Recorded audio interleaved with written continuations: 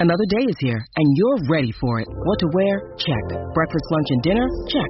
Planning for what's next and how to save for it? That's where Bank of America can help. For your financial to-dos, Bank of America has experts ready to help get you closer to your goals. Get started at one of our local financial centers or 24/7 in our mobile banking app. Find a location near you at bankofamerica.com/talktous. What would you like the power to do? Mobile banking requires downloading the app and is only available for select devices. Message and data rates may apply. Bank of America N.A., member FDIC. When you need mealtime inspiration, it's worth shopping Kroger, where you'll find over 30,000 mouth-watering choices that excite your inner foodie. And no matter what tasty choice you make, you'll enjoy our everyday low prices, plus extra ways to save, like digital coupons worth over $600 each week. You can also save up to $1 off per gallon at the pump with fuel points. More savings and more inspiring flavors make shopping Kroger worth it every time. Kroger, fresh for everyone. Fuel restrictions apply.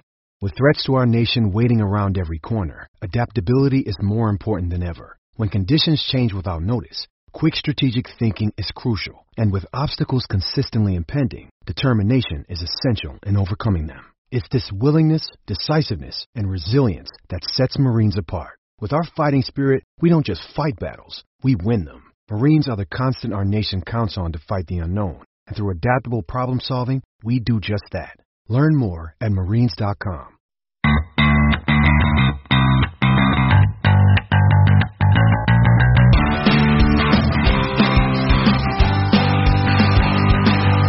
Here comes Ward-Prowse. Oh, fantastic! Another moment of genius from James Ward-Prowse to give Southampton the lead.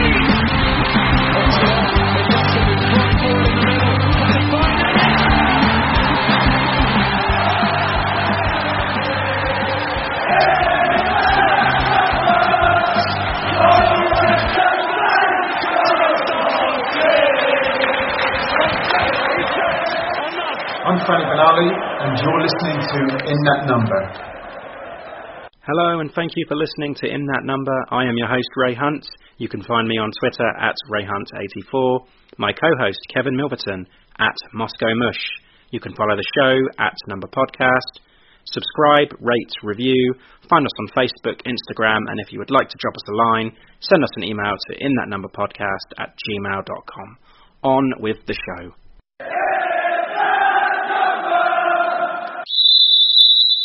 Joining us this week to talk over all the action from this afternoon's Newcastle game, we welcome back returning guest John Smith. We'll bring all the latest news following the midweek win at home to Norwich. We'll catch up with all our predictions and the returning Matt LaQuiz. We've got the Super 6 fantasy football and much more. So yeah, before all that, I'll bring in the Moscow Mush again for the third time in 7 days. All right, Kev, you giant prick. All right, Ray, you barrel of joy that you are. So yeah, just back down to earth with another typical Saints performance then, Kev. Yeah, it's a reality check for sure. I think we were all wondering whether this run of form is just for the teams below us or maybe for the teams around us as well. But yeah, we got the answer to that question today. You certainly did, yeah. But yeah, a happy anniversary, by the way. Oh, thank you. Yeah, thanks very much. I almost forgot about that. There you go. Some positives to take. Yeah, how did you spend your big day? 11 years.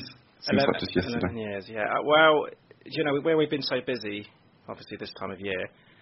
Why did we get married in December, by the way? That's just, yeah. Oh. But anyway, we went out to dinner and we had like a murder mystery evening. It was good fun. Something we did last year as well, which we won. So we thought we'd do it again this year, and it just happened to fall on our anniversary. So we had a nice 3-course meal, and we had So it's kind of like an interactive murder mystery evening set up for a company called Murdered for Money, quite a local company, and yeah, they're very, very good. And we enjoyed it. Good, nice meal. I'm guessing you did well because you both survived, so yep. Didn't get murdered. Although I haven't watched the performance today. I wish I had. Yeah. But anyway, how have you been anyway since Thursday? Just. I mean, that feeling after the match today pretty much just sums up my week. But yeah, I went to a birthday party yesterday though. That was fun. So I drank a lot of alcohol then. Not feeling too bad today. So yeah. Until now. Until now. Yeah. Right, okay. Should we bring in this week's guest? We welcome back John Smith. How are you, John? Not bad. Thanks for bringing me back. Yeah, just sorry, it's you're coming back after another loss. It's I think I tweeted earlier. It's the hope that kills you. You know. Yeah. I think it was 5 times this year we've been ahead, and 5 times we've either lost or drawn. And it's just so annoying. We just can't seem to go the whole 90 minutes. Yeah, it's sickening, isn't it? It does make you feel really. I mean, just as the full-time Western, I just thought, how did we not get a point out of this? It was just time and time again. It just keeps happening.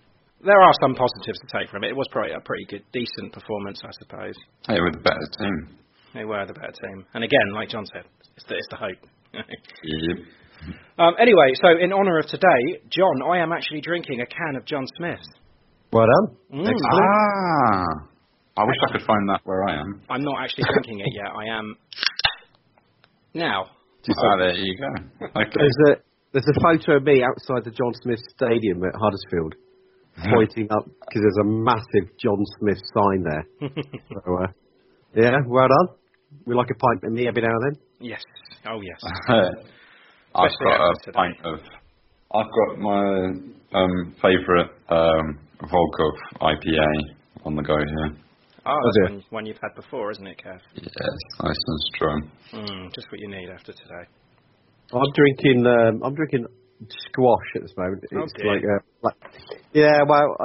I looked at the bottle of port that we won at a quiz night on Friday, and I was thinking I could have that. But the problem being is I tend to drink port in pints. I've got to work tomorrow, so I can't. Yeah, maybe not a wise one then. Yeah. But anyway, we had you on last season, and we discussed your charity bike ride from Land's End to John O'Groats. Can you just tell us how that went? Yeah, so I did. I intended to do a 1,000-mile bike ride for Scotty's Little Soldiers with Mark Traves, one of my fellow ride leaders that we look after the Saints Foundation Big Bike Challenge rides. So yeah, it went okay to a degree. It didn't end the way that I wanted it to. Day one was a bit of a sort of foggy start down at Land's End. So we cycled from the youth hostel there to the Land's End point, and we could hardly see about 100 yards in front of us. And by the time that we left, it was beginning to sort of clear up. Did about 116 miles that day, and that was tough going. Getting out of Cornwall, there's a hell of a lot of hills. Yeah. Yeah. I know that was hard. Cycling. That was hard work. I mean, it was, to give you an example of just how much hard work it was, as we were going through Launceston, I got into this sort of town. I looked up, and there was a massive hill, absolute huge hill, with a castle on the top. And I thought, oh, God, I hope I don't have to go up that. Unfortunately, I did. When we were that slow going up the hill, Google asked me if I enjoyed my visit to the castle. Yeah, so did that day. Day one ended a bit wet as well in the end because it started to rain. Day two was nice and dry. We got woken up by cows in the field next to us. That was a bit of a hard slog again. It wasn't as far. I think it was only about 98, 100 miles. But we did a lot on cycle paths. And the problem there was it was like riding on pneumatic drill for about 90 miles. Oh. It was all gravel. But lovely scenery. So we got up to, where was that? Sanford, and I got met by my wife. And we were opposite it was a cider factory, other side of Bristol. I can't remember what it's called.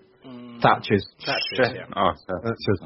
So we're at the Thatcher cider factory, so we had quite a few ciders that night. Yep, good. Day three, we cycled over the Severn Bridge. I mean, that was brilliant.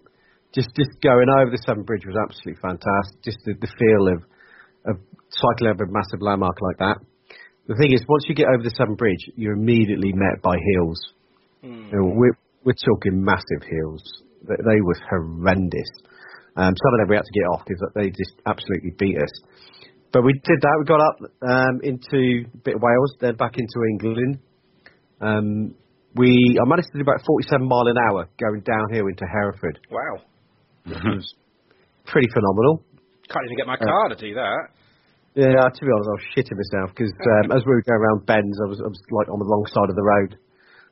But yeah, that was good. So I used to live in Hereford many years ago, so that was nice to visit that and have a coffee there. And then from Hereford, we eventually made it to a place called Ledbury, which is in the middle of nowhere. And then the next day, we set off, and it was a bit of a slow start. Mark was struggling a little bit coming out of Ledbury. But eventually we made it through to Manchester, again following some of the canals, but it was a bit of a wet and horrible day. And Manchester, as it always is in Manchester. Yeah, it's never nice. It's never nice in Manchester. It's always raining, a bit like Wales, to be fair. So Manchester, the next day, got up bright and early, got on the bike, cycled out of the Quays, heading towards Salford, crossed a junction, and Mark got his back wheel caught in a tram line. And it went downhill from there. Oh. So, Mark and I, when we ride, we tend to ride about half an inch apart, one in front of the other. So we sort of slipstreaming, if you like. Yeah. So it happened really quickly. Mark fell off of his bike and hit his head on the curb. And I had a choice of either cycling into Mark or going over his bike. So I chose his bike, which in the end, to be honest, probably wasn't the best idea. I should have just cycled into him. I would have A, stopped quicker, and B, landed a lot safer. But I launched myself over his bike, over my handlebars, and sort of fell really awkwardly with my bike on top of me, which I'm actually quite happy about because it was quite an expensive bike. I got up, sort of dusted myself off a little bit. I was in a little bit of pain, but a little bit of blood on my leg, nothing too much to worry about. Dragged Mark to the side of the road as a tram line came along. I should say, not a tram line. And then we had a chat for about 10-15 minutes. Mark said, "Look, I can't go on." I went, "Okay, I'm gonna try. I feel okay, just a little bit knocked out." So I cycled on and on. The pain was really beginning to hurt me in my arms. But I made it up to Cumbria. That night, I was sat in a youth hostel. I had a couple of beers. And the pain was really, really beginning to hurt my left arm in particular. So the next morning I got up early. I was supposed to have an interview on BBC Solent, but it didn't happen, which is just as well, because I went out for a test ride and I couldn't pull the brakes on the bike. What happened is I'd broken my arm and pulled the ligaments off both arms, so it was quite painful. I was only 20 miles away from Scotland, so it was really stressful actually to get that far and think I can't go on. So I rang my wife and said, "What am I going to do?" We decided to get on the train. Got on the train, and I put out on Twitter because I mean the Saints fans were brilliant. They were all supporting me all along, all the time. Every time I've been out cycling, even for the foundation or just with Scotties, the Saints fans have been absolutely phenomenal. Just all the support, and I got a lot of support from the people saying, "Don't worry about it. These things happen." Franny Benali tweeted me, said, "Look, mate, I know where you're coming from. Having done the thing that year, Iron Fran." The Iron Fran, yeah. Knew exactly what I was going through, which was nice. It was a really nice touch and actually helped me. But I think mentally I was like, okay, there's nothing I can do. I can't control this, so I can't beat myself up too much. It's happened. Let's move on and get home. No. So by the time I got home that night, I'd pretty much planned when I was going to finish the ride or what I was going to do to finish the ride. The next day, I went to A&E to get my arm looked at, and that's where they confirmed that I'd broken my arm and did the stuff that I did with ligaments. And then about 3 days later, I'm watching my son clean my bike because I couldn't clean them. A, I had a sling on, and B, my arms were still killing me. And I suddenly started going down with a bit of pain. And I thought, shit, what the hell's going on here? And I'm at the top of my stairs, screaming in agony, and I thought, something's not quite right here. This is more pain than I've ever had in my life. So I went for a dump, and I've never sweated so much in my life. So the family called an ambulance, and I got a blue light taxi into the Southampton General. Cut a long story short, they took me for a CT scan and the nurse said, "Look, I've got a doctor here. We need to talk to you." I was thinking, and they were thinking that it was kidney stones because I'd been a little bit dehydrated on the ride, and the electrolytes that I was taking, it could have formed like little crystals in the body, and they thought it could have been that. But they said, "You've basically ruptured your spleen." Ah. And they went, "It's quite an impressive tear. It's the entire length of it." And I went, "Oh, that's great. I don't even know what a spleen does, to be fair." I've got, they reckon, about 6 months recovery from beginning of the accident to when I'll be probably fit again in terms of the spleen. Ouch. Yeah. Bit gutted, but hey-ho. But understandable, yeah. I mean, and you haven't been... Yeah. How long ago was this now? September. Oh, okay. So yeah, it's been September, so what's that, 3 months since? So I'm all right. I mean, I've just got back to the gym last week. I've been out for a couple of bike rides. What happens is, because I haven't got that many red blood cells doing its job at the moment, I tend to get a little bit tired if I exert myself. And drinking wine and beer doesn't help it either, because the liver's doing the job of the spleen. But yeah, I'm fine. You know, these things happen. On the road to recovery. And I understand that are you involved with the big bike ride next year? Yeah, so I'm going to be one of the ride leaders. So what's happening is there's 2 big bike rides happening. The first one is on the 3rd of May, and that's 78 miles from Brighton. So we're going to go up to the Amex and cycle on the Saturday, 3rd of May, down to St Mary's and watch the game against Brighton. That one, I'd like to see if we can get some more people that have never ridden before, because it is only a one-dayer, so it's easy enough. It's only 78 miles. And I think certainly that is, a lot of people are capable of doing that. And it'd be nice to get a lot of people riding. The second one is from Marcus Lieber's birth town in Switzerland, a place called Bull. And that's happening on the 1st of June. I think it's a 6-day ride. So I think the actual ride starts on the 2nd of June. They fly out on the 1st. And they're going to ride from Bull, through France, through Paris, over to Calais, I think it is. And then from Calais over to New Haven, I think it is. And then all the way down to Southampton. That's a proper Tour de France there, isn't it? That's a big one. It is. Yeah, I mean, I probably won't be riding that. I'll be helping out with some of the training rides. But I'll definitely be leading on the Brighton ride. But it's good. I think what the foundation does is absolutely brilliant. What they do around our city and the wide range of people that they look after is phenomenal. And it's a nice way to repay them, you know? Yeah. They do it under the Saints badge. And they suffer when Saints suffer through support. Obviously, if Saints have had a bad game, people don't tend to support the foundation as much, but it's a brilliant charity, and it's our charity. It's a community. So there you go. That's what we're doing. So if anybody does want to sign up for any of the big bike rides, keep an eye open on the Saints website or the Saints Foundation website. Contact the foundation through Twitter or email, and they'll gladly give you some more information. I think the next info nights are going to be in January time. Excellent. I'm doing a training ride next Saturday, 10 miles, if anybody's interested. So we're going to go from St Mary's, and I think we're just going up to Itchen Valley just for a little ride. Just so some of the people that have never actually ridden before can meet some of the ride leaders and have a chat and understand what the experience is all about. Yeah, that's a good idea. What time will that be? That's at 10 o'clock from St Mary's next week. You can sign up if you go to letsride.co.uk and search for the Saints Foundation. You'll find the ride there. Sign up there. It's free to join, but it's a good way of finding out about the ride.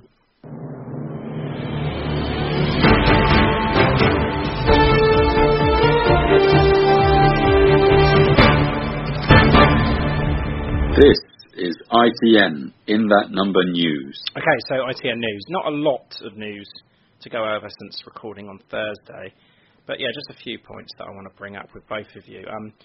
So we got out of the relegation zone.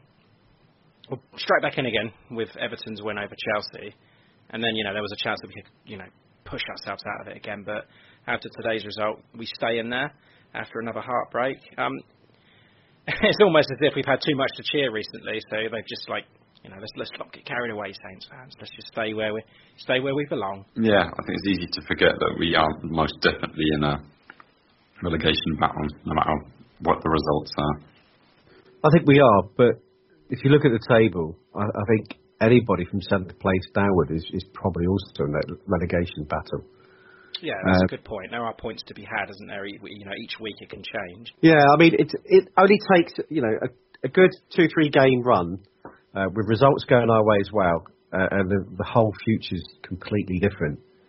And I think that's the key thing. But the one thing that we've been consistently shit at is finishing 90 minutes. And I just want to talk. I mean, John, me and Kev talked about this in our midweek show, but I just want to know how you thought about this. But Redmond's form. Now, I posed the question that is he riding last season's high form? And with that in mind, like Ralph Hasenhüttl commented in the week and said that we know, of his qualities, and we know he can do better. And apparently, he feels he hasn't been brave enough. So, what are your opinions on Redmond right now? I think he's a confidence player, and I think he's one goal away from having a good confidence level. And I think if he scores a goal, he'll add an extra 10%. I don't think taking him off the pitch is the right thing to do. No, not even for Boufal right now. No, because I think Boufal again is not a 90-minute player. Impact. He's a definite impact player, and I think he's the sort of bloke that you need to bring on when things aren't going quite well, or you need to change things up. Redmond and Boufal are similar-ish. I like to think in terms of play. I think Boufal is technically a lot better. Certainly when you look at the way that he handles that ball, like he did against Watford last week, or Norwich, wasn't it, when he dragged the ball around? Yeah. But no, I think Redmond just needs a goal. Get a goal, and the confidence goes up. Yeah. Last thing I wanted to point out was Nigel Pearson appointed Watford manager just until the end of the season. But I mean, if he manages to do the impossible and keep them up, then you feel it's going to be a permanent basis. But I can't help but feel that is a lost cause for him, and that's a done deal, surely. It would take a miracle, wouldn't it? But I mean, he did turn it around at Leicester, didn't he, when they were in the relegation zone? Yeah, they weren't quite deep in the relegation zone like Watford are now, though. Not really. They kept Saints up in the Championship all those years ago, didn't they? Yeah. I think, I think he's going to be taking Watford down. Yeah, it's not a good appointment for him, but I guess he's coming back. He's coming back to the Premier League, so I'd probably say it was more that it's Watford taking him down rather than the other way around. Yeah, I suppose. All right, have you got any more news, Kevin?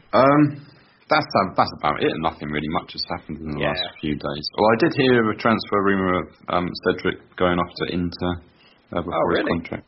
Yeah. No, I didn't hear that. They hardly played him when he was on loan though, so I don't know why they'd want him. But, yeah, it's just a rumour. You love a rumour. If it gets rid of Cedric, then yeah.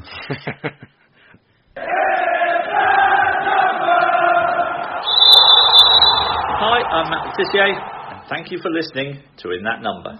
Okay, so we go into this afternoon's game at Newcastle. 2-1 loss, really, really difficult one to take yet again. The opening goal was scored by Danny Ings, of course, and Newcastle pegged them back. Goals from John Joe Shelby and Fernandez. Yeah, I'll just run through the 11. It was unchanged, but I'll go through it anyway. So it's McCarthy, Cedric, Stevens, Bednarek, Bertrand, Redmond, Højbjerg, Prowsey, Gineppo, Ings and Long. John, were you happy with the unchanged side? Yeah, I thought it was probably the right side, to be fair. I think Long, although he doesn't score, he never scores. And he is a bit of a Marmite player for a lot of fans because he never scores. But I do think that what he does do is he drags players away from the play. He opens up for someone else like Ings. So, side, I think it's probably one of our better sides we've got at the moment. Yeah.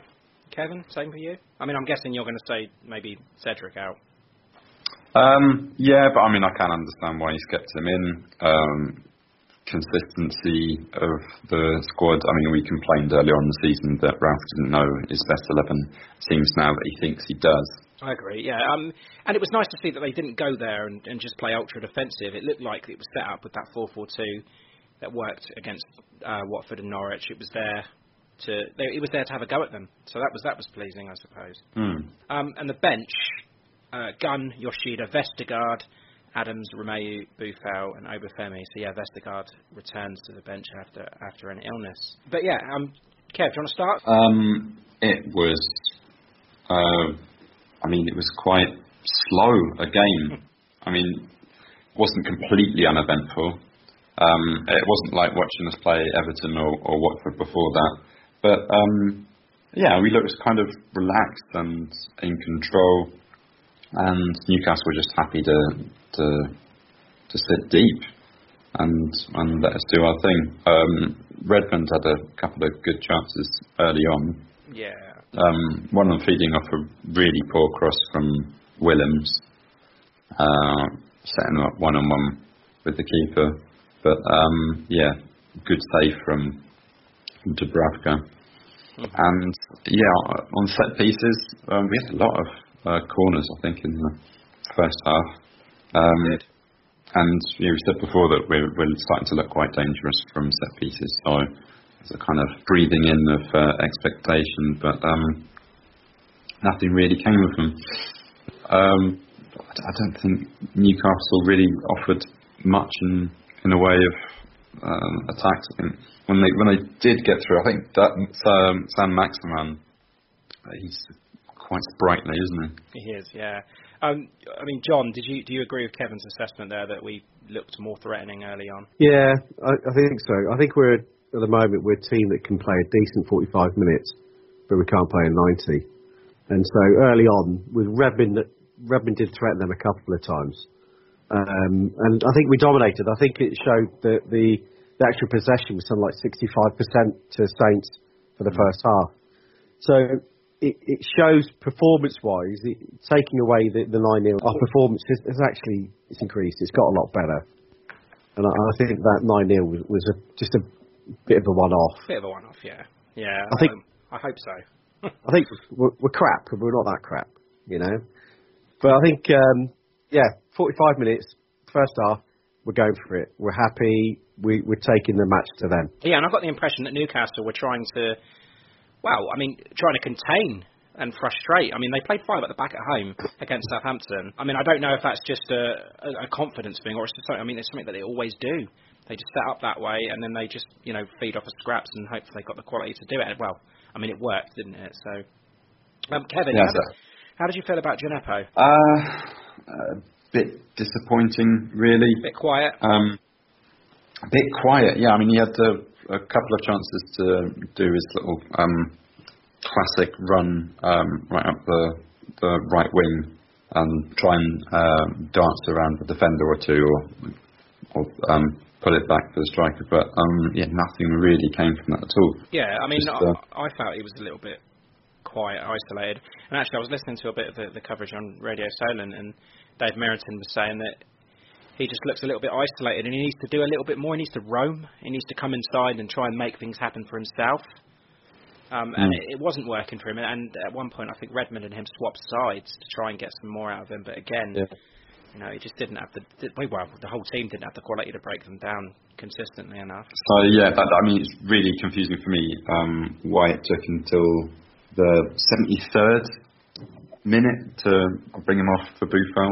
I think that should have happened earlier. Same problems that we've had all season, isn't it? Ralph's in-game management. Yeah, but we were singing his praises for his in-game management against Norwich and against Watford, but against the quote-unquote bigger teams, including Newcastle and that, it doesn't seem to want to do it at all. But Djenepo, he had a very poor cross at the end of the first half.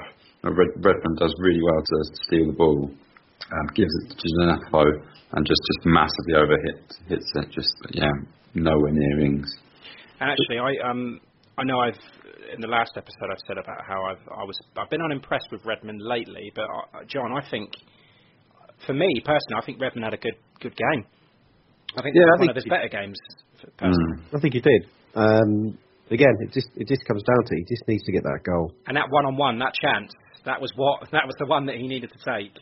Yeah, I think this is the problem. If you look at it, I think the reason why it hurts so much is we should have won that game.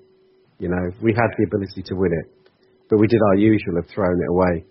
But if Redmond had got that goal, it'd be a completely different conversation we'd be having now. You think we go on and win the game if Redmond scores that? Yeah, definitely. I think confidence-wise, it lifts the entire team. We're sorted.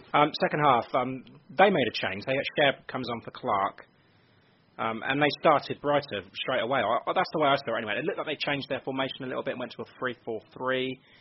It looked like the wing-backs were playing a little bit higher, and Almiron was playing a little bit more of a forward role. And then the goal, do you think it was against the run of play? Not really. I think that you're right. They did start the second half on the front foot, but I think there was just a period just starting just before that where it looked like we were picking up, and that goal kind of kick-started getting us back into the game. So it looked anyway. It's not a typical Saints goal, though, is it? No. Just a simple route one over the top, boom. Yeah, Stevens. I mean, that ball was just unbelievable. It looks like one of the balls that Trent Alexander-Arnold gets all the praise for these days. Just really, really precise long ball over the defence. Ings made a cracking run in. Beats out, is it Dummett? Dummett, yeah. Who's the only defender there. And, one on with the keeper. Nice, cool, calm strike across the goal, and, we're 1-0 up away. 11th of the season now. It's on fucking fire. 5-5. That's the first time he's done that in his career. I think he's after Bardi's record now. And the difference of that goal was it wasn't a 1 yard tap-in. Yeah. And I love that celebration too. That was brilliant. But yeah, as I say, it's simple as it gets. And as I say, like Kev, you said about the composed finish, but when you're knocking them in like he is, you made it look easy. John, how did you think we played in the second half after that goal? Nervous. Yeah, I agree. Yeah, just completely. Heads down, nervous. I think, to be fair, you talked about the Gineppo a minute ago. I think it was in the second half. I saw him track back and do a nice little bit of defending. I think that's the problem. We just don't know how to stay in the lead. And so the nerves get the better of people, and we let them come on to us. We tend to drop back. Yeah. That little boost that we got from the goal lasted all of about 5 minutes, and then Newcastle really looked like they were in the ascendant. It's always the way, though, isn't it? It is always the way. There is never, ever a comfortable time where Saints are 1-0 up, keeping possession, creating more chances, and then take a 2-0 lead. It just doesn't happen, apart from that first half against Norwich. But then, of course, what happened the second half? Like John says, we just played nervous. But if you look at the overall performance, right, we had 55% possession, so we controlled the game more than they did. We had 19 shots against their 12. But the statistic for me is only 4 shots were on target. Yeah. 12 corners against their 3. So again, it shows that we were leading and bossing the game, and we were in their top third. Yeah, but this also proves that we just don't have anything to break teams down. We just don't have enough quality in the middle of the park. There's not enough there. Yeah, I think you're right. You take Ings out of it, and what have we got? We've got nothing. And you're like I've said, we've said so many times before, we are relying on an individual piece of skill or a set piece. Yeah. And you can't go on winning football games like that. Well, I think we've got championship quality players in the middle of the park and at the back four. Back four, I definitely agree with you.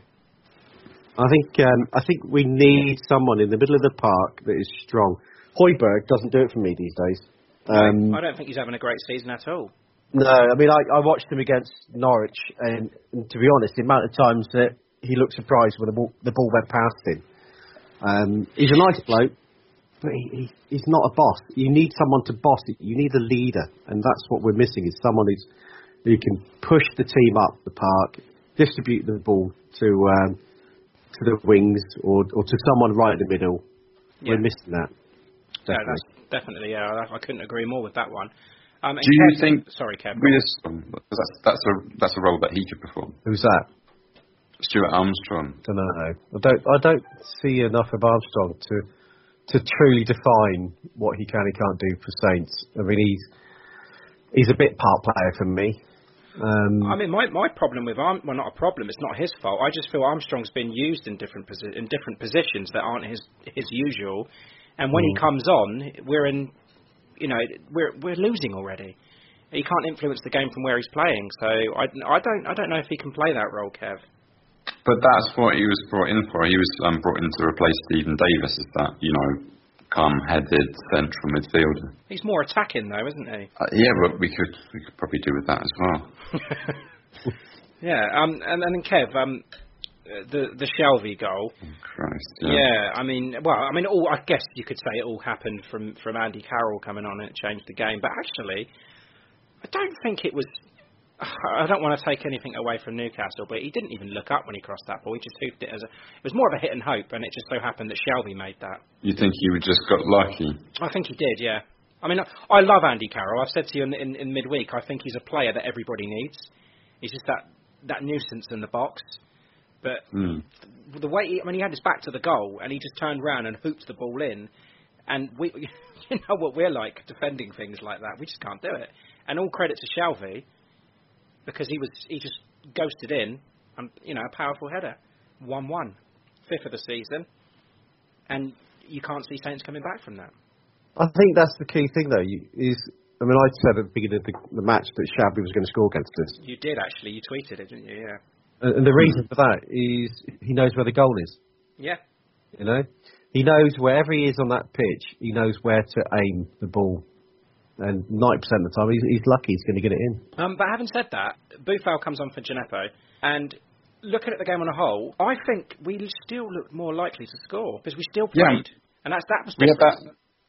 We had that chance, just off the back of that goal at 1-1, where Ward-Prowse sends in a corner, and it's just almost identical to the goal that Bertrand scored against Norwich, where Long takes a rather ambitious header, and it's just down to Bertrand to direct it in, but managed to head it over. Yeah, and John, we're at 1-1. And this is where a lot of people are saying this is where the game was lost. Should we have shut up shop there and played for a point, or did we need to go out and try for the win? No, we should have gone for the win. I'm not a fan of us shutting up shop because we can't do it.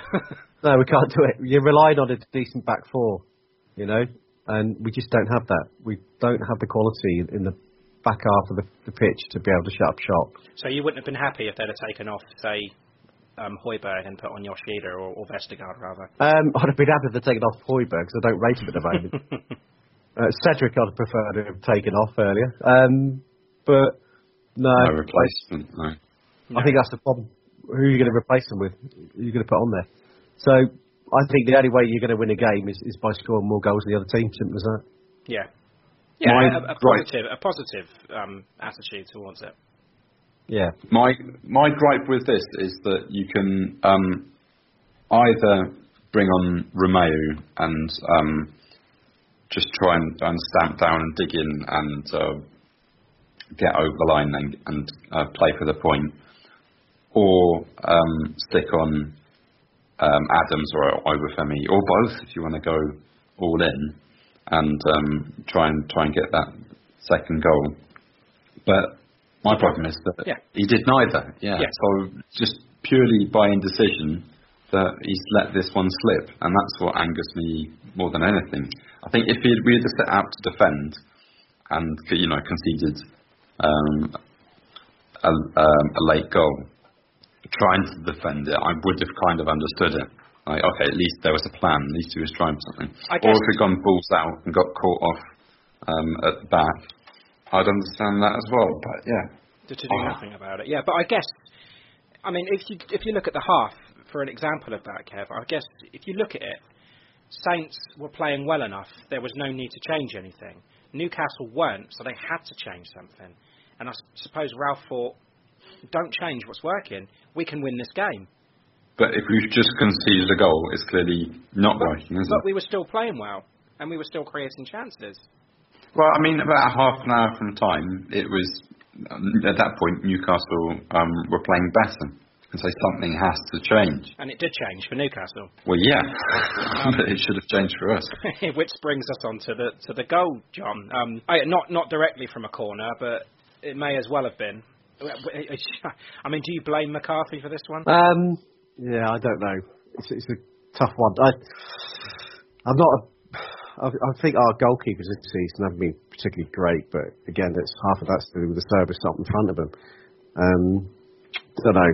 Really don't know. But I knew it was coming. Yeah. That was the annoying thing. Just knew that they were going to score. And you, Kev? I mean, well, I mean, it does have, Saints written all over it, doesn't it? But, I mean, do we have to concede in such an embarrassing way? I think Macca is at fault on this one. I think he is, yeah. Yeah, you should be keeping that. Mm-hmm. It wasn't that powerful a shot. I think the problem that I've got with it is that the corner comes in, and as usual, Saints do the zonal marking, which, by the way, it needs to stop. And it goes out to Longstaff, and they're not quick enough to him. He's got acres of space to pull that shot off. So you can blame McCarthy, but you need to blame everybody else that's pressing the ball as well. There's a whole list of errors there, and the shot comes in. And how did Fernandes get free of that, by the way? There's just no one. Stop reacting. Everyone assumed that McCarthy had it, I suppose. But you can't assume. Yeah. It's like you can't assume he's offside. You can't assume that the referee's going to call a foul or whatever. But yeah, we do. Yeah, and it's just it's a travesty really, because it was totally undeserved. I thought we controlled the game, and it was just same old Saints, just blowing points from the lead, conceding from corners. It's pathetic. And it makes me sick, because Newcastle were not worth 3 points at all. Newcastle would have been happy with a point, and they've come away with all three. Yeah, I'd have been happy with the point at the beginning, but it's gutting that we lost all three. Yeah, the key thing now for Saints is just looking at that table. 2 wins and right results somewhere else, and it is a different story. So we need to mentally get back into that different mindset. Don't have a negative mindset. Have a positive one. Go out like Ings. Go out and go for the goal. Chase every ball down, and just don't let it drag us down, because you do that, we're definitely going to get relegated. But I think we're in with 6 or 7 other teams at the moment. Yeah, I suppose that is the positive to take from it. And we're not playing bad football, are we? Whereas some of them down there are still. Yeah. And there's a lot of other clubs with a lot worse form than ours at the moment. And, harder December fixtures as well. Mm. But yeah, let's just say, not for the first time this season. It's an absolute sickener, isn't it? Actually, Kev, I spoke to our guest from midweek. We had the Newcastle fan, Tom Hynett, on, and he says we were good for a point. Big Andy came on and caused chaos, and he said that we should have shut up shop at 1-1. And as you said about Newcastle made the subs to change the game, and we didn't. So yeah, I mean, you and Tom seem to be on the same page. Again. Yeah, I mean, the players they brought on, Carroll and Longstaff, both got an assist. Mm-hmm. Yeah. So I played instrumental parts in those goals, and Kieran Clark coming up for share. Looks a little bit more formidable in defence. Yeah. Isn't that the key thing, though, to our season? It's our subs. Yeah. Quite often, not this season, we picked the wrong ones. Yeah. Oh, yeah, that's a big thing that we focused on this season, well, especially you, Kevin. Yeah, I mean, what's Shay Adams going to do in 3 fucking minutes at the end of the match? Yeah. What's that going to change? It angers me. Yeah, I think the only thing with that is that he's just thinking, well, fucking hell, Ings is fucked. He can't play on anymore because he's doing so much. And that, I don't think it's, as I say, I don't think it's more, let's bring Adams on and see what he can do. I think it's more, we need to get Ings off. Well, yeah, both. But I mean, yeah, go on, Shay. Go out and cause some problems for the next 30 minutes. Just get this one over the line. Distract him for a bit. Yeah. What's your thoughts on Adams? I think he needs a goal. I think he needs an extended run of the team again.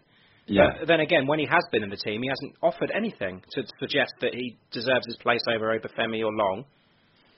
So you've got a player who last year was scoring for fun in the Championship, in the Championship. Remember, it's he who scores the most goals in the Championship are the ones that get promoted. So you're going to get a lot of goal scorers. But is he a Premier League striker? Could he be? I think he could be. Yeah. I just don't think it's working. And I mean, how many games did he have before he got taken out of the team? And then he got taken out of the team for a rest, and we didn't see him for like 4 weeks. He's been he's been put in positions to fail now. He's not, like you said, he's not going to do anything with 3 minutes to go. And then, of course, people are going to look at it and saying, well, he's a flop. But if he had scored, he would have been a saviour and probably starting against West Ham. But as it is, he won't be. He'll be on the bench again, and the same thing will happen again. He is just not being put in positions to succeed. No. I mean, he had a decent game against Pompey, but I think, throughout those... but I mean, throughout those 7 or 8 games that he played, he hit just about every part of the woodwork, and he was linking up well in pre-season. I know the opposition wasn't incredible, but he was doing a job and scoring early. He scored in the final match I watched pre-season. He was looking pretty tasty. He come on against Watford as well in the second half, and I thought he looked okay. Apart from the first 30 seconds when he fell on his ass, he looked quite bright, and he looked like he wanted to prove himself. But he didn't have much to do. We were 2-1 up, and we were just starting to park the bus. Well, yeah, he was up front on his own at that point, wasn't he? So again, in a situation where he's not going to score goals. I don't know. It's a tough one. When you need wins, you need to be playing your strikers that are working. And I'm not saying that Long's scoring goals, but he's definitely working hard. Oh, yeah. So he's stuck in. And I think the way that Ralph saw the team at the end of the game, he actually stated at the end of the game to Radio Solent that this was the best away performance of the season. That says to me, same team. Just keep it as it is. I think we're all a little bit pissed off and a bit negative because of the loss, but he's right. We have had a better performance, so we are 1 goal away from winning a game. Yeah. So, and I think the big thing is people like Adams, like Redmond, that is confidence. They just need to have that great game where they come off and they put up their confidence, and it's just not happening at the moment. But what do? Take him off, and then deny the team that? What do you do? Yeah, it's really tricky to be a manager. But yeah, I mean, I just really struggle to get over results like this, and I think, John, that you absolutely nailed it. Because I couldn't figure out why this sort of thing gets to me so much, and it just kind of like ruins the rest of my weekend, and probably my week as well, to be honest. But what you said in your tweet was that it's the hope that kills you. That is it. I mean, that Leicester game, you're 6-0, 5-0 down at half time, whatever it is. It's kind of laughable. You just think, oh, fucking hell, here we go again. But this, in some ways, it hurts more because you know you deserve to win, and it's just like you said, the hope. It just kills you. But it's not the end of the season yet. We are 15th place. We're 15 points alongside Villa. I'd love to be 15th place. So would I. We've got 15 points. In fact, we're only 1 point off 15th place. Yeah. We could, results go our way, we could end up in 13th place next week. I love it. I love the positivity.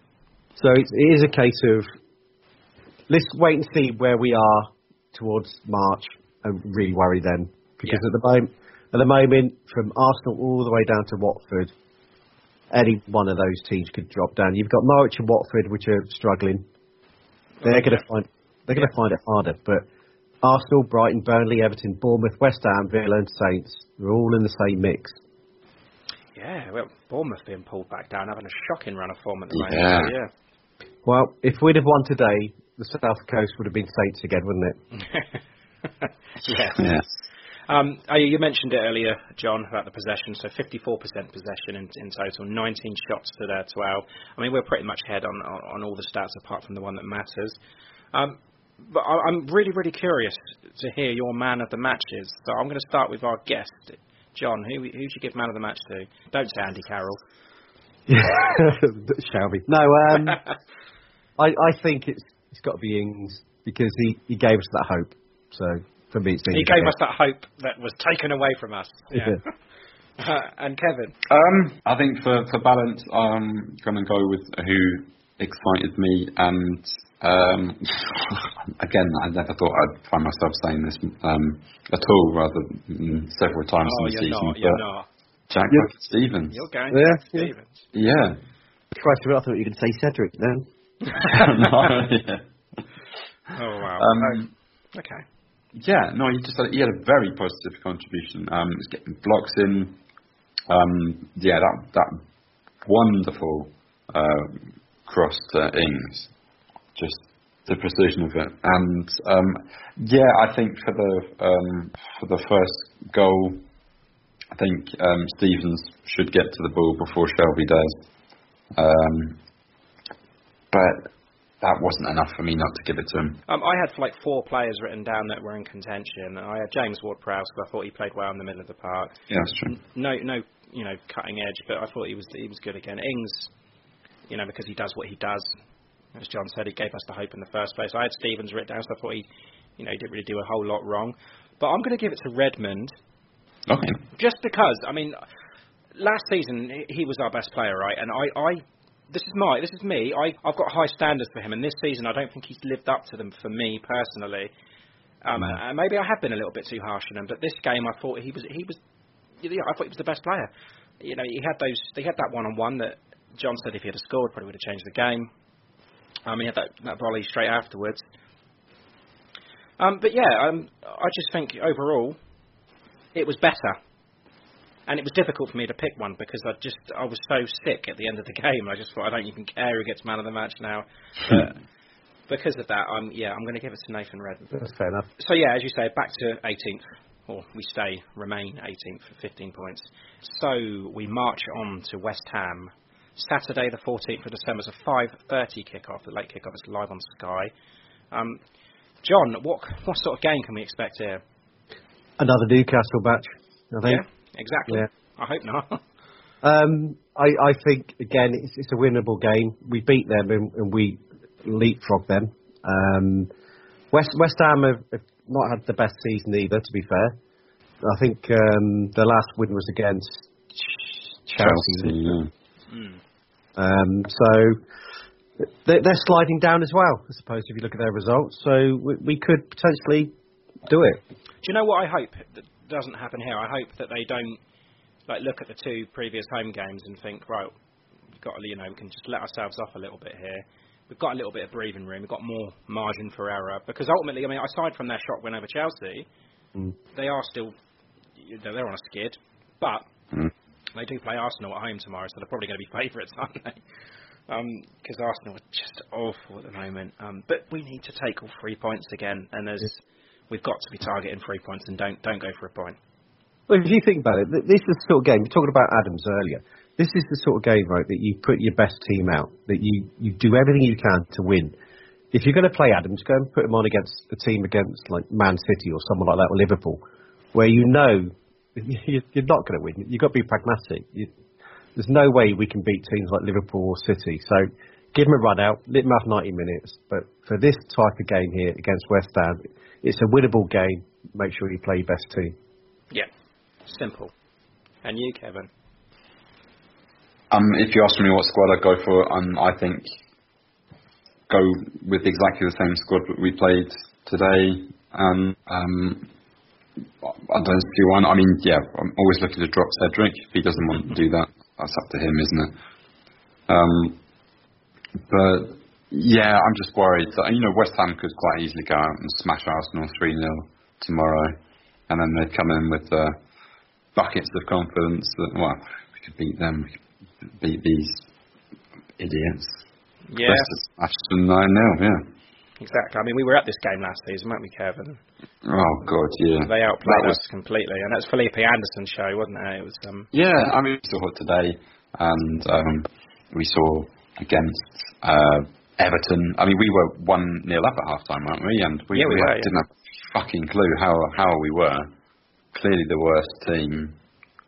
Anderson just making mincemeat out of Jan Valery. And Matt Targett as well, I believe. I think Matt Targett was there that night, and I thought he was absolutely awful in that game. Yeah, that's true. One of the key players for us in this game is going to be Ward-Prowse. West Ham, a little bit like us, have conceded a lot of goals from set pieces. And so I think get someone falling over in front of the box and let Ward-Prowse have a go. Yeah, could be a good point, yeah. Predictions. I will start with the guests. John, what are you going for? I'm going to be positive and say Me. 1-0. 1-0. I'll take it. And Kevin? I'm going to be positive and say a 1-1 draw. That's positive, is it? That's exactly what I said last week. I'm going to say it again. I'm going to be very positive in that case. I'm going to go 2-1 home win. Oh, wow. Yeah, I'm going to take a 2-1 home win. I just think they are going to play on that. I mean, let's face it, since the Arsenal game, we played well. And the 2 home wins, and today we played well. Didn't get it. I think the fans are going to be so important next Saturday. Yeah. So, I'm going to go. And again, the first goal is going to be so crucial. I think if West Ham score first, then we don't win this game. Yeah. So, I'm going to say 2-1. Right. Okay. John, are you all set for the quiz? Yep, go on. Okay, so the first question then on Matt the Quiz. Which manager handed Matt Le Tissier his first England cap on the 9th of March 1994? God, England, 94. That would be Terry Venables? It was. Yeah, it was. I applied for his job when he quit England. Did you? I wrote to the FA asking if I could have his job. Did they reply? Yeah. They did? Oh, yeah. Brilliant. I didn't get the job. Obviously not, no. Not get an interview. Not even an interview, the bastard. How rude, yeah. Right, question number 2. What shirt number does Josh Sims wear for Saints? Oh, shit. What's he wear? Josh Sims. I'm going to say 21. I don't think that's right. No, it was 39. Ryan Bertrand's 21, isn't he? Ryan Was he? Yeah. Okay, so last season, who knocked Saints out of the League Cup? Oh, I watched this match as well. It was the Premier League side, wasn't it? Oh, I'm going to say Leicester. It was Leicester. Yeah. Well done. Okay, so I'm going to name the clubs, and you're going to name the player. Bologna, Southampton, Hull, Middlesbrough, Sampdoria. Not Ken Moncao, is it? It's not. It was Gaston Ramirez. Oh, yeah, cool. Okay, so our final question. You've got 1 shot, but 3 opportunities to guess. So we'll start with the first clue. I was born in February 1973 and played in over 400 appearances in total in my career for just 2 clubs and appeared over 40 times for my national side. That's for 3 points. 73. Can I have another clue? Yeah? Yeah. Okay, 2 points. Played his youth career for SK Brann before signing for them professionally in 1993. I've got a name in my head, but go for the 1 point. Okay. Signed for Saints in 1996 and played 357 times, scoring just twice. 6'3". Yeah. 6'3", Norwegian centre-half, retired for Saints in 2008 after sustaining an injury he could not return from. Klaus Lundekman. Yes. Yeah, that second clue was tough, wasn't it? I mean, if you don't know SK Brann, then you're not going to know it's in Norway. So I thought if you knew that, you're going to get it easy. So, yeah, it was a tough one. But the name, I thought Klaus after the first bit. It's Klaus. I thought that's who it was. Okay, 3 questions. Would you rather wear a Pompey shirt every day for 5 years or sleep in a haunted house for 10? Haunted house. Straight away. Haunted house. A ghost is someone I've not made friends with yet, that's all. What if it's the ghost of former Pompey players? Then I'd haunt them. Good answer. All right, so would you rather be twice the height of Yannick Vestergaard or half the height of Cedric? Half the height of Cedric? No, Kevin just changed it up. Yeah. I just want to make fun of Cedric. It's normally Crouch and Messi, but Kev's put Vestergaard and Cedric on it. See, same difference. If it was Messi, right? If I was half the height of Messi, I'd basically be Warwick Davis. So I'd be a shaved Ewok. I'd have to go for half the height, definitely. I think that's overtaking, Kev. I think a lot more people would be half the height now. Okay, yeah, we do love a good fan chant. What's your favourite chant that you've heard at St Mary's? Do you know what? I don't know. I think my favourite one has got to be When the Saints. Yeah, I was thinking that the other day, actually, when I was there, and that's all you could hear. And it was like, this is a classic one, isn't it? It's just everybody knows it. The whole stadium sings it, and it's just us. You know, I don't care what Spurs say. That is ours. I think it can be. I mean, to use a cliche, it can be the 12th man. You know, you get it right, you get the atmosphere going, and because as you say, the whole crowd knows it. You sing that for 90 minutes. Right, that is the 12th man, and that's the sort of support that we need as a team at the moment. Is the team behind it, or rather supporters behind us? Because the Norwich match, the Watford match, we went 1-0 up about 70-something odd minute. Yeah. Up to that point, you didn't hear that song at all. It was from the point onwards that we scored that first goal, we started to sing. Yeah, we need that on Saturday. It should be the other way around, shouldn't it? It should be the crowds, cheering on the players. Like St James's today, which you could have had a fucking pin drop. It's because it was shit. There's nothing to sing about, but still. Like often, the away fans, you can't shut them up. Yeah, St James's, they're so high up. Yeah, well, I could hear Get Your Father's Gun Out. Yeah. On there. Oh God. On that your favourite, right? From the away fans. I think the key thing is our way more voice than the home fans. You know, if you go and have a look at the away match, it's always the Saints fans singing loud and proud. It's when we're at home, that's what we don't get. I think it's keeping up appearances, isn't it? Just go away, you want to show everybody all your support and how good we are, and when you're at home, you're just like, this is shit. Yeah, definitely. Right, I think that is about it, isn't it, Kevin? Yeah. Thank you very much for coming on. Wish you all the best of health. Hope that you manage to get on a bike sometime soon. But yes, take it easy, mate. Take it easy on the beer as well.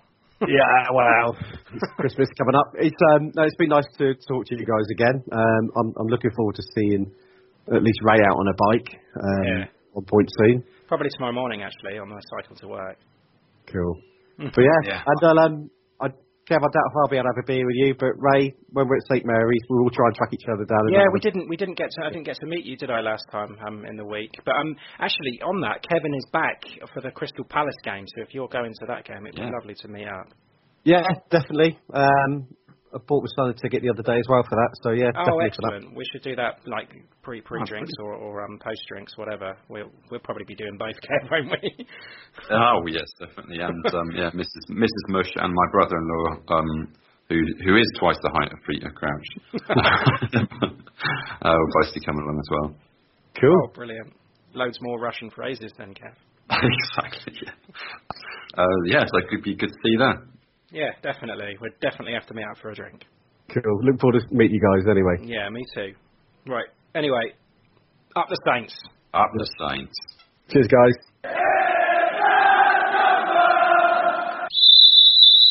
Okay, into the extra time segment. I'll start off as usual with the predictions. So, I went for a 2-0 Newcastle win, and you went for a 1-1. So the only thing that made me feel slightly better after that result was the fact that I picked up 2 more points on you, leaving the running score was 36-30, so I'm edging ever closer. Quite a good week for me. At Super 6, we had round 26 was won by Colin Carter with 14. I actually finished second with 12, so that was good. And overall leader still Tony Randall on 226. And fantasy football, Kevin. That point in game week where it's like almost impossible to call who our weekly winners are because the leagues haven't quite been updated yet. So yeah, same top 3 really. Stephen Culloch, Lucy Heiner, and actually John Bailey's now in 3rd place. But yeah, everyone seems to be scoring almost exactly 50 points. Apart from me. Let's have a look. 54. Oh right. Oh, that's okay. I think courtesy of Jamie Vardy scoring 2 and you have as captain. Yeah. That's good for you. Yeah, I had Daniel James on the bench this week because they were playing Man City. Oh man, no chance of winning against Man City, isn't it? Exactly. And then of course Daniel James gets 5 points and Sterling gets 2. What can you do? Oh my God, I'm having a shiter. I think none of my players have played. Tomori hasn't played. Perez hasn't played. Mane hasn't played. Romeu hasn't played. And if Target's coming in off the bench, he scores -1 point this week. So, yeah, I think you might actually jump above me, mate. Oh, wow. Again, another good week. I am quite surprised that you've got Romeu in the team still, given that he's not featured lately. I thought you would have transferred him out. I really want to. Just team name, isn't it? Partly, but just because there were more urgent questions in the squad. But I couldn't believe that the amount of rotations. Like, Perez has been selected pretty much every match so far this season. But and then Mane the same. But yeah, we're getting to that point in the season where there's going to be some horrific rotation. It's going to fuck you all up. Just you wait. Yeah, all the Christmas fixtures and stuff like that is going to take effect. Kevin, are you ready for your geography quiz? Okay. Yeah? Okay, so, drum roll. No, don't. Name the pro football clubs in Gloucestershire. In Gloucestershire? So they're one of the 92 league clubs, right? Yep, from the top 4 divisions, name the 2... Oh, Jesus, I just said there was 2. Name the 2 clubs in Gloucestershire. Forest Green Rovers. Yes. Okay, and Cheltenham Town? Yes. Really? Well done. Yeah. Okay. Well done. You cheating? No. Okay. What about Nottinghamshire? Go. Mansfield, County, Forest. Yeah, that's it. Yeah. 3. Yeah. Mansfield caught me out, but yeah. Once again, well done. Oh, well, that's it, yeah? Yeah, that's all I've done for you this week. Okay, no, I was enjoying that. Okay. And I know how much you love the Euro, where am I? Yeah. And yep, still in Euro. UK still member of the European Union. So, where am I? In the Balkans. You're in Moscow. Okay. Okay, so yeah, this club is in the Balkans. Is it Olympiacos? No. Okay, population 1.24 million or 1.67 metro. Galatasaray? No. Okay. Stadium 22,995, of which 18,495 is seated. That's not going to help me. Fenerbahce? No. Okay, nicknames. Cervenite, which means the Reds, or Armeidzete, which means the Army Men. Is this kind of like some like Yugoslav? I mean, it's a Balkan team. It's not a Yugoslav team. It's not going to be something like Albania or something like that, because I'm not going to have a clue. I'm going to need more, I think. Steaua Bucharest. Let's just go there. Okay, that's not a bad guess actually, but no. Okay, yeah, the stadium they play at is the Bulgarian Army Stadium, Bulgarska Armia. Stadion Bulgarska Armia. Okay, so we are looking at a Bulgarian football team. Sofia. Which one? So it's is it CSKA? Yes, CSKA. CSKA is the fit. Mate, that is really, really difficult. Really? Yes. Okay. Well, I'll give you Olympique Marseille the other week. That's a massive club. That is a big club, yeah, but I messed up on that one. That was awful. That's tough. That's really tough. That is tough. I'll try and make it a bit easier next time. Yeah, like Man United. Yes. Okay, but they're situated in Hampshire. Aldershot. They're not in the league anymore. Right. Do you have a Russian phrase for me this week? Do. Okay, so yeah, this week's Russian phrase is "Zgodovshchinoy svadby." Zgodovshchinoy svadby. Okay, I'll give that one more time. Zgodovshchinoy svadby. Zgodovshchinoy svadby. Hey, that's good, and that means happy anniversary. Why is all the easy ones really the easy English ones really difficult in Russian? Happy birthday, happy anniversary, like even goodbye. It's just like what? Пока. No, goodbye as in. До свидания. No, sorry. Hello. Oh yeah, and that's a horrific one. Здравствуйте. Exactly, it's really difficult. I just say it to Russians, and they're just like, "Oh, what's the problem?" Yeah. Well, you got VST V like together. That just doesn't exist in English. Yeah. There you go.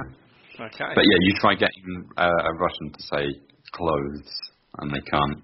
Clothes. Actually, do you know, I had an incident yesterday at work where we got a Hungarian girl that works with us, and she couldn't say colouring. She was talking about a colouring book, and I couldn't understand what she was saying. It was like, colouring.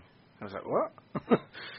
Oh, you mean colouring? She was actually doing the actions with her hands, and I was like, oh, colouring book. Oh, yeah, you try speaking Hungarian, though. Oh, God, no, I've tried. She'd give me a load of text to read. Fucking hell, it's just like... It's like my cat has sat on my keypad. Yeah, I mean, it's a little bit monotone. It's a bit like Finnish. So That's even harder. Finnish is really, really difficult. And Norwegian, apparently. Good luck, Tim. Oh, yeah. Yeah, good luck with Norwegian. Anyway, until next week. Up the Saints. Up the bastard Saints. Ooh, up the bastard Saints. Yeah, the bastard.